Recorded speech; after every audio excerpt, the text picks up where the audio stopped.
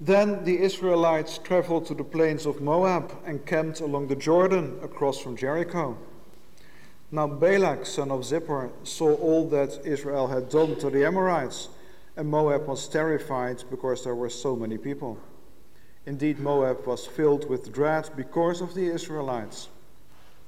The Moabites said to the elders of Midian, "This horde is going to lick up everything around us, as an ox licks up the grass of the field."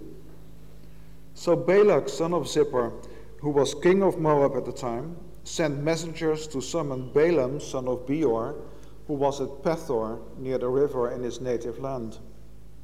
Balak said, "A people has come out of Egypt. They cover the face of the land and have settled next to me. Now come and put a curse on these people, because they are too powerful for me. Perhaps then I will be able to defeat them and drive them out of the country. For I know that those you bless are blessed, and those you curse are cursed." The elders of Moab and Midian left, taking with them the fee for divination. When they came to Balaam, they told him what Balak had said. "Spend the night here," Balaam said to them, "and I will bring you back the answer the Lord gives me." So the Moabite princes stayed with him. God came to Balaam and asked, "Who are these men with you?" Balaam said to God, "Balak, son of Zippor, king of Moab, sent me this message. A people that has come out of Egypt covers the face of the land. Now come and put a curse on them for me. Perhaps then I will be able to fight them and drive them away." But God said to Balaam, "Do not go with them. You mustn't put a curse on those people because they are blessed." The next morning Balaam got up and said to Balak's princes, "Go back to your own country, for the Lord has refused to let me go with you." So the Moabite princes returned to Balak and said, "Balaam refused to come with us." Then Balak set other princes, more numerous and more distinguished than the first. They came to Balaam and said, "This is what Balak, son of Zippor, says. Do not let anything keep you from coming to me, because I will reward you handsomely and do whatever you say. Come and put a curse on these people for me." But Balaam answered them, "Even if Balak gave me his palace filled with silver and gold, I couldn't do anything great or small to go beyond the command of the Lord my God. Now stay here tonight as the others did, and I will find out what else the Lord will tell me." That night God came to Balaam and said, "Since these men have come to summon you, go with them, but do only what I tell you." Balaam got up in the morning, saddled his donkey, and went with the princes of Moab. But God was very angry when he went, and the angel of the Lord stood in the road to oppose him. Balaam was riding on his donkey, and his 2 servants were with him.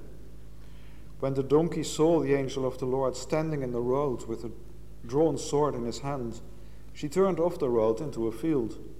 Balaam beat her to get her back on the road. Then the angel of the Lord stood in a narrow path between 2 vineyards, with walls on both sides. When the donkey saw the angel of the Lord, she pressed close to the wall, crushing Balaam's foot against it, so he beat her again. Then the angel of the Lord moved on ahead and stood in a narrow place where there was no room to turn, either to the right or to the left. When the donkey saw the angel of the Lord, she lay down under Balaam, and he was angry and beat her with his staff. Then the Lord opened the donkey's mouth, and she said to Balaam, "What have I done to you to make you beat me these 3 times?" Balaam answered the donkey, "You have made a fool of me. If I had a sword in my hand, I would kill you right now." The donkey said to Balaam, "Am I not your own donkey, which you have always ridden to this day? Have I been in the habit of doing this to you?" "No," he said. Then the Lord opened Balaam's eyes, and he saw the angel of the Lord standing in the road with his sword drawn. So he bowed low and fell face down. The angel of the Lord asked him, "Why have you beaten your donkey these 3 times? I have come here to oppose you, because your path is a reckless one before me. The donkey saw me and turned away from me these 3 times. If she hadn't turned away, I would certainly have killed you by now, but I would have spared her." Balaam said to the angel of the Lord, "I have sinned. I didn't realize you were standing in the road to oppose me. Now, if you are displeased, I will go back."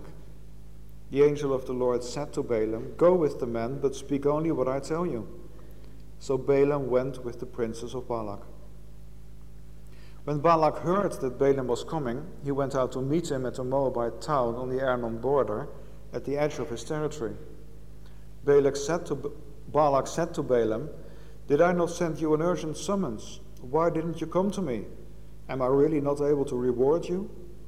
"Well, I have come to you now," Balaam replied. "But can I say just anything? I must speak only what God puts in my mouth." Then Balaam went with Balak to Kiriath Huzoth. Balaam sacrificed cattle and sheep and gave some to Balaam and the princes who were with him. The next morning, Balak took Balaam up to the Bemoth Baal, and from there he saw part of the people. Quite a long chapter, and in many ways a bit puzzling, strange, and difficult to our modern day minds, with summoning curses and things like that. It's also a little bit embarrassing, the whole story of Balaam. Have you ever been embarrassed? Well, I probably don't need to ask who. We've all been embarrassed at times, probably more often than we would like to think of. We did something, we said something, and just seconds later we cringe and we said, "Ooh, how could I possibly have done that or failed to do this?" And we feel terribly embarrassed. But we feel embarrassed because we realize that what we have done is embarrassing, is wrong, we shouldn't have done it. Now, Balaam, by all means, is in a very embarrassing situation with the donkey, recognizing things that he doesn't.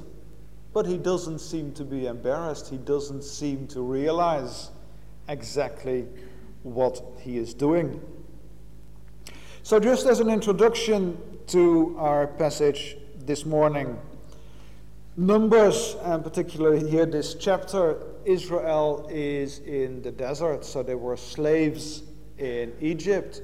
God freed them from Egypt, led them out, and brought them to the very borders of the land that he had promised Abraham. When they get there, they send out some spies to sort of have a look at the lay of the land, and the spies come back that the land is wonderful, but it's occupied by giants, so they say there's no way that we can take this land, completely forgetting that God is with them.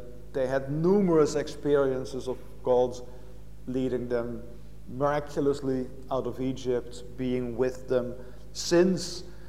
But because of these doubts, God said, well, this generation will not enter the land. So they wander through the desert for 40 years before they can finally enter the land later. This chapter in Numbers, we're sort of near the end of those 40 years. They're still in the desert. But just because God didn't allow them to enter a land at this point doesn't mean that he has abandoned them. He's still with them. And Israel has just conquered the Amorites. And the king of Moab is afraid that the same thing will happen to him. So Balak, the king, is worried. These people seem too numerous, too strong, and they have this strange god on their side as well. So he seeks help from Balaam, a Mesopotamian diviner, someone who sort of deals in blessings and curses, hoping he can put a divine curse on this army, Israel, so that he, Balak, can defeat them, or at least defend against them. Now, Balaam is an interesting character. He's obviously some kind of businessman dealing in curses and blessings. He's a diviner, but he's in it as an occupation. He's in it for the money. Note in verse 7 of our chapter that Balak's messengers came with a fee. He was being paid to perform a certain service, to bless or to curse. But he does seem to realize that he can only work with the Lord, not against him. So first of all, it's interesting that this is a Mesopotamian diviner who deals with God, not with other gods, but at least on this occasion with the God of Israel. So when the messengers of Balak bring this request before him, the request that he curses Israel, he isn't disinclined to do so, but having been told by God not to curse Israel, he sends them away and says, no, sorry, the Lord has refused to let me go with you. God called the people blessed. He is not going to curse them. Well, Balak is not persuaded and sends a second lot of more distinguished messengers with the same request and the promise of a much greater financial reward. And this is where it starts to get a little bit strange. Balaam already has heard of God that the people of Israel are blessed. He is not to curse them. So that seems kind of clear-cut. But Balaam tells them, well, I can't go against the command of the Lord, but I can check again. I can have another chat with him and see if maybe he's changed his mind, if there is some wiggle room that maybe I can put a little curse on them. Let's see what can be done. After all, there was this big reward in the offering. And this time the Lord allows him to go with the messengers to Balak with the very explicit warning to only do what he tells them. And then we have the episode with the donkey. So he's on his journey to Moab and he is confronted by an angel of the Lord, only he doesn't realize it. So that's where the embarrassing situation happens. But he doesn't realize it's embarrassing, so he doesn't feel embarrassed. He just gets angry with the donkey. The donkey sees the angel of the Lord standing in his way and thinks, ooh, that's scary, I'm not going there. Tries to go another way, and Balaam gets angry and hits the donkey and tries to get him to go where he wants them to go. Hits the donkey 3 times, and then finally the donkey's mouth is opened by God and he speaks. And even then Balaam doesn't get embarrassed, although the situation for anyone watching is very cringeworthy. Here is a diviner, someone who deals in curses, blessings, spiritual things, gods, the God. And there's an angel standing right in front of him, blocking his path, and he doesn't recognize him. The donkey speaks to him. Even that doesn't sort of wake him up, but he starts a discussion with the donkey. Oh, what do you think you're doing? You're my donkey, you should go where I tell you to. And then finally, his eyes are opened and he is confronted with the angel of the Lord. So it's very clear that God isn't pleased with Balaam's course of action. But once again, he's sent on his way. Well, if you really have to go, want to go, go, but only say what I tell you to say. And then when Balaam meets Balak, his employer, the one who's hired this consultant in blessings and curses, he does make quite clear that no matter what the reward, he can only speak what God puts in his mouth. Verse 38. So there is that. But then there's also the tension with, I'm going to try again. And we see this over and over in the passage. God is consistent. He always tells him the same thing. You're not to curse these people. They are blessed by me. Okay, so he passes the message on, but then he's quite willing to try again, to take a different approach, bring some extra offerings, what have you, to see if he can't change God's mind. So we stopped reading at the end of chapter 22, when first Balak brings sacrifices, and we'll read some verses in the next chapter, where after Balak sacrificed, Balaam brings sacrifices as well. So chapter 23, verse 1, Balaam said, "Build me 7 altars here, and prepare 7 bulls and 7 rams for me." Balak did as Balaam said, and the 2 of them offered a bull and a ram on each altar. Then Balaam said to Balak, "Stay here beside your offering while I go aside. Perhaps the Lord will come to meet with me. Whatever he reveals to me, I will tell you." Then he went off to a barren height. God met with him, and Balaam said, "I have prepared 7 altars, and on each altar I have offered a bull and a ram." The Lord put a message in Balaam's mouth and said, "Go back to Balak and give him this message." So he went back to him and found him standing beside his offering with all the princes of Moab. And then Balaam uttered his oracle. "Balak brought me from Aram, the king of Moab from the eastern mountains. Come," he said, "curse Jacob for me. Come, denounce Israel. How can I curse those whom God hasn't cursed? How can I denounce those whom God hasn't denounced? From the rocky peaks I see them, from the heights I view them. I see people who live apart and do not consider themselves one of the nations.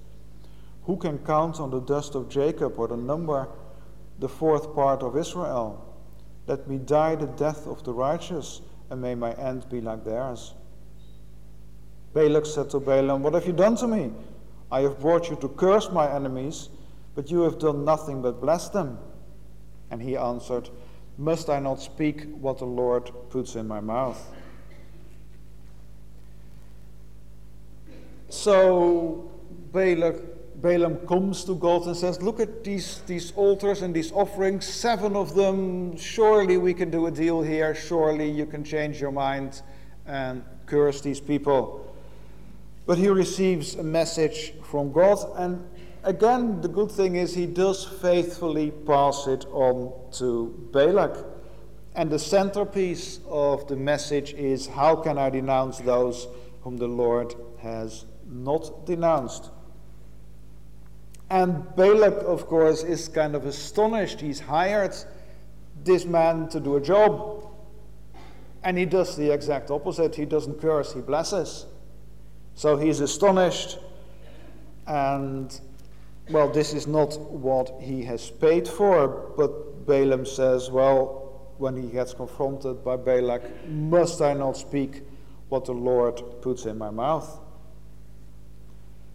Well, Balak isn't satisfied, but he's not willing to give up yet. He feels that with the proper ritual and the proper place of sacrifice, the Lord can probably be manipulated. Now, you would have expected that at this point, finally, Balaam would have said, "No, look, enough is enough. God has said so several times now. We're not going to put a curse on these people." But he goes along with it. You never know. Maybe God will change his mind. So another sacrifice is made. But the message of the Lord is still not what Balak wants. However, this message seems to have a pointer for Balaam himself as well. God says, "God is not a son of man that he should change his mind." Now, surely, by this time, with that specific sentence aimed at him, Balaam should withdraw from the whole project. But again, he lets himself be taken to another side to bring yet another sacrifice, because Balak is irritated. He went from astonishment to irritation. "What on earth are you doing? I brought you here, I'm willing to pay you, and you make a big mess of things." So we're going to have another attempt. To his credit, to Balaam's credit, it must be said that verse 24:1, he didn't resort to sorcery as at other times. But he does keep trying, contrary to what God has very clearly revealed to him. And this time, he utters the strongest blessing yet, blessing, not curse, of Israel. And it ends with 24:9, like a lion they crouch and lie down. So that's talking about Israel. Like a lioness, who dares to rouse them? May those who bless you be blessed, and those who curse you be cursed. That's what God is saying to Balaam, and what Balaam is offering up to Balak. Those who curse you be cursed. The whole exercise was to try and curse Israel. And God says, well, if you do that, you will be cursed. So, the strongest blessing yet, and Balak, quite understandably, blows his top, gets very, very angry, sends Balaam home without any reward. And before Balaam goes, he gives a final warning to Balak of what might happen, 24:14 and onwards. Now I'm going back to my people, but come, let me warn you of what this people will do to your people in days to come. And then he uttered this oracle. The oracle of Balaam, son of Beor, the oracle of one whose eye sees clearly. The oracle of one who hears the words of God, who has knowledge from the Most High, who sees a vision from the Almighty, who falls prostrate and whose eyes are now opened. I see him, but not now. I behold him, but not near. A star will come out of Jacob. A scepter will rise out of Israel. He will crush the foreheads of Moab, the skulls of all the sons of Sheth. Edom will be conquered. Seir, his enemy, will be conquered. But Israel will grow strong. A ruler will come out of Jacob and destroy the survivors of the city. That's the warning Balaam leaves Balak with. So what can we say about this man Balaam? Strange situation. He was a diviner, someone who made money from those who would seek favor or direction from the gods, or maybe the true God. That was his business, that's what he dealt in. And on the positive side, it must be said that at least on this occasion, he does go to the true God, the God of Israel, and speaks his words only. He never tries to twist God's words. He passes them on faithfully to Balak. He doesn't put a spin on it and says, yeah, God will curse them, when God said that he wouldn't. So there is that. He's shown that on several occasions in this story. We do know from 24:1 that on previous occasions at least he was quite willing to resort to sorcery. But he doesn't now. Although he doesn't in the final instance go against God, he is not averse to manipulate him, as we've seen various times in this passage. At the very beginning, when the first princes of Moab arrive with Balak's request, please come to me and curse Israel, God says, no, don't do it, these people are blessed. Then some more messengers come, more money is offered, and he goes. He gets the same message from God, don't curse these people, they are blessed. Oh well, let's put some sacrifices on. He keeps on pursuing the same thing, although he has a very clear message from God. God has made clear his position, and Balaam tries to manipulate him and see, isn't there a way that we can change this? So I can get my fee, I can pronounce the curse. At the end of the book of Joshua, just before they're entering the promised land, God says, I wouldn't listen to Balaam, so he blessed you. Kind of against his will almost. He had to pronounce a blessing on Israel. From the episode with the donkey and the angel of the Lord who opposed Balaam, it's obvious that he shouldn't have gone in the first place. He shouldn't have taken this any further. He had a clear answer from God, no curse on these people, and yet he goes. He shouldn't have. He should have let it rest at that, but it seems that it was greed that led him to have a go anyway. Let's just try it and see if we can't do anything here. Maybe there is some wiggle room. And Peter in the New Testament, second letter, writes that Balaam loved the wages of wickedness. The wages, the greed, that's what motivated him. And if that meant entering into wickedness, as Peter puts it, fine, we'll do that.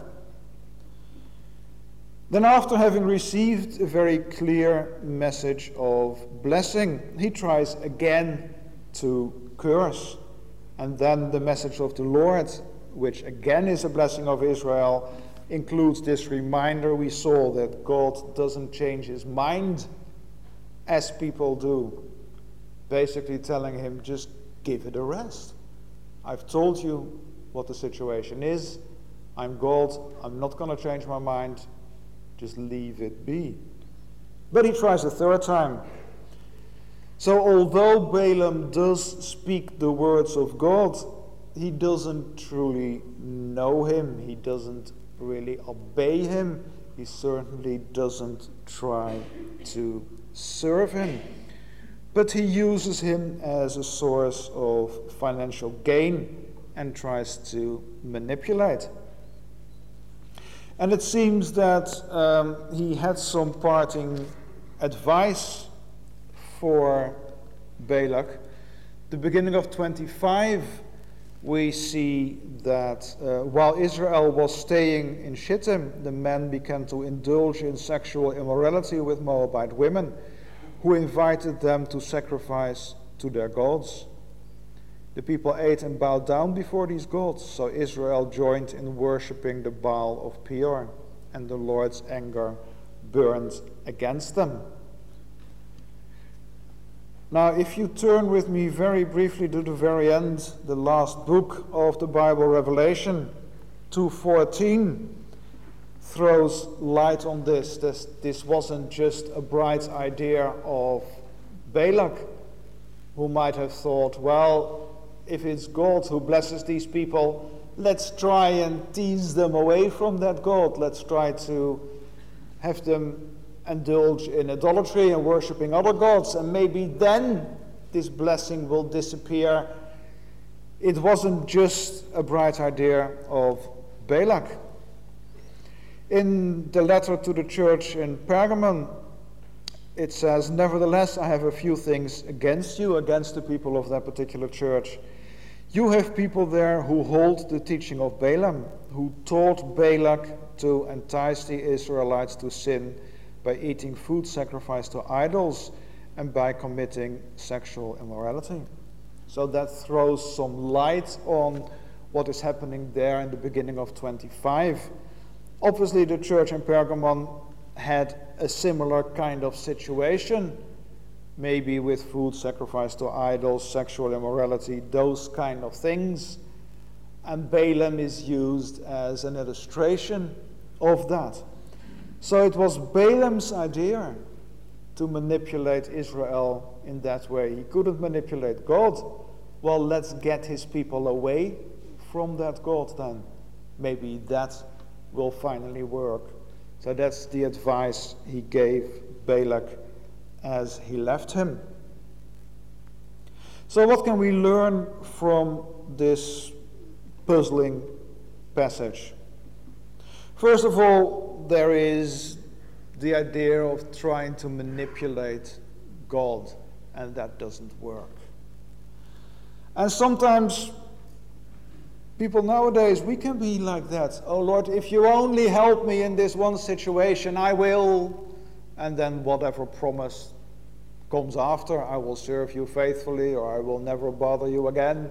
Whatever it might be, or I will give up this particular sin, this particular vice. Trying to do a deal with God, to twist his arm, to make him do something that you want. That's what Balaam was doing. There's a distinction between speaking the right words, speaking the words of God, which Balaam was doing. He never twisted God's words. He never left stuff out. He passed it along faithfully. But there is a difference between speaking the right words and truly knowing, loving, and obeying the one who gives those words. And that's what Balaam didn't do. He didn't love, he didn't know, he didn't obey. He went against God. He was a businessman in it for the money and saw God as a source of power that could be sort of focused on something, and the people who wanted that particular focus would pay him for the service. Secondly, God allows us freedom to pursue certain courses of action. He left Balaam the freedom to go with Balak messengers back to Moab. He gives us freedom to do certain things even if they don't please him. He doesn't necessarily withdraw from us the first wrong step we take. But we shouldn't mistake the fact that he allows us to go in a certain direction for his blessing of that course of action. The Christian praying, Lord, if you don't want me to go there, close that door so I can't go there if it's not your will. That can be kind of a lazy prayer. It's fair enough if you're faced with a choice and you've prayed about it and you've looked at the different options, you weighed them against God's word, and there isn't really anything to say this or that. And you're kind of flummoxed. Well, that's fine. By all means, pray that the Lord will close the door on one of them if it is not his will. But to say, I'm just going to do my thing, I'm going to lead my life, if God doesn't like it, he can stop me. If he doesn't want me to go to the pub and get drunk so I beat my wife afterwards, let him close the pub. If he does that, okay, I won't drink. God doesn't do that. You can pursue wrong courses of action, and he won't necessarily block them for you. You have a degree of freedom, you have choices to make. Balaam could have made the right choice and never left Mesopotamia and told Balak, sorry, I cannot do this, God has told me clearly, let's not take it any further. But he didn't. God can work in someone's life even if his actions and attitudes aren't pleasing to him. You can't say, I have God's blessings in my life, therefore my life is perfect, my life is good. You can't say, our church is bigger than my friend's church, so we're better, we're closer to the center of God's will, we're better Christians. Just because there is a blessing of a certain kind doesn't necessarily mean that the person being blessed is good or is okay. Balaam wasn't. But God still chose to speak to him. Strange, but he did. So God can work in someone's life like he worked in and through Balaam, even though his actions and attitudes aren't pleasing. We should go by the word of God, as on one level Balaam was passing that word of God along, but he wasn't acting on it himself. He could have acted after this first refusal to curse, but he didn't act on it. That's the only safe course of action that we have. Go by the word of God. Use that as the compass for the way we should go. Not thinking that a blessing confirms that I'm going in the right way. God might well bless and still frown on certain of my actions. Remember, God spoke to Balaam, but from the passage itself and the other references we read from the New Testament, we know very well he wasn't pleased with Balaam at all. What pleases God is a dedication to him, a life that is lived for him: love and obedience. When we truly know him, we can avoid Balaam's mistakes of a superficial kind of obedience, but really attempts to manipulate God. Do this for me and then I will. Like you're bargaining, like it's an exchange, really. You are going to exchange a bargain with God? I don't think so. The only way to deal with him, if you want to use that phrase, is to bow down, to say, thank you, Lord, for what you have done.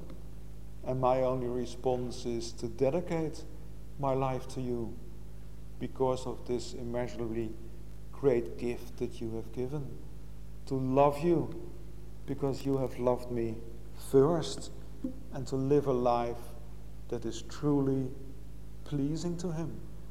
That might mean you won't probably pass on any prophecies or blessings like Balaam did, but you don't need to feel any the worse for it. Balaam certainly wasn't a man who pleased God. We can please God by this love and this dedication, by this response of what he has done for us, to live our lives praising him. So, shall we close by singing, O God, beyond all praising?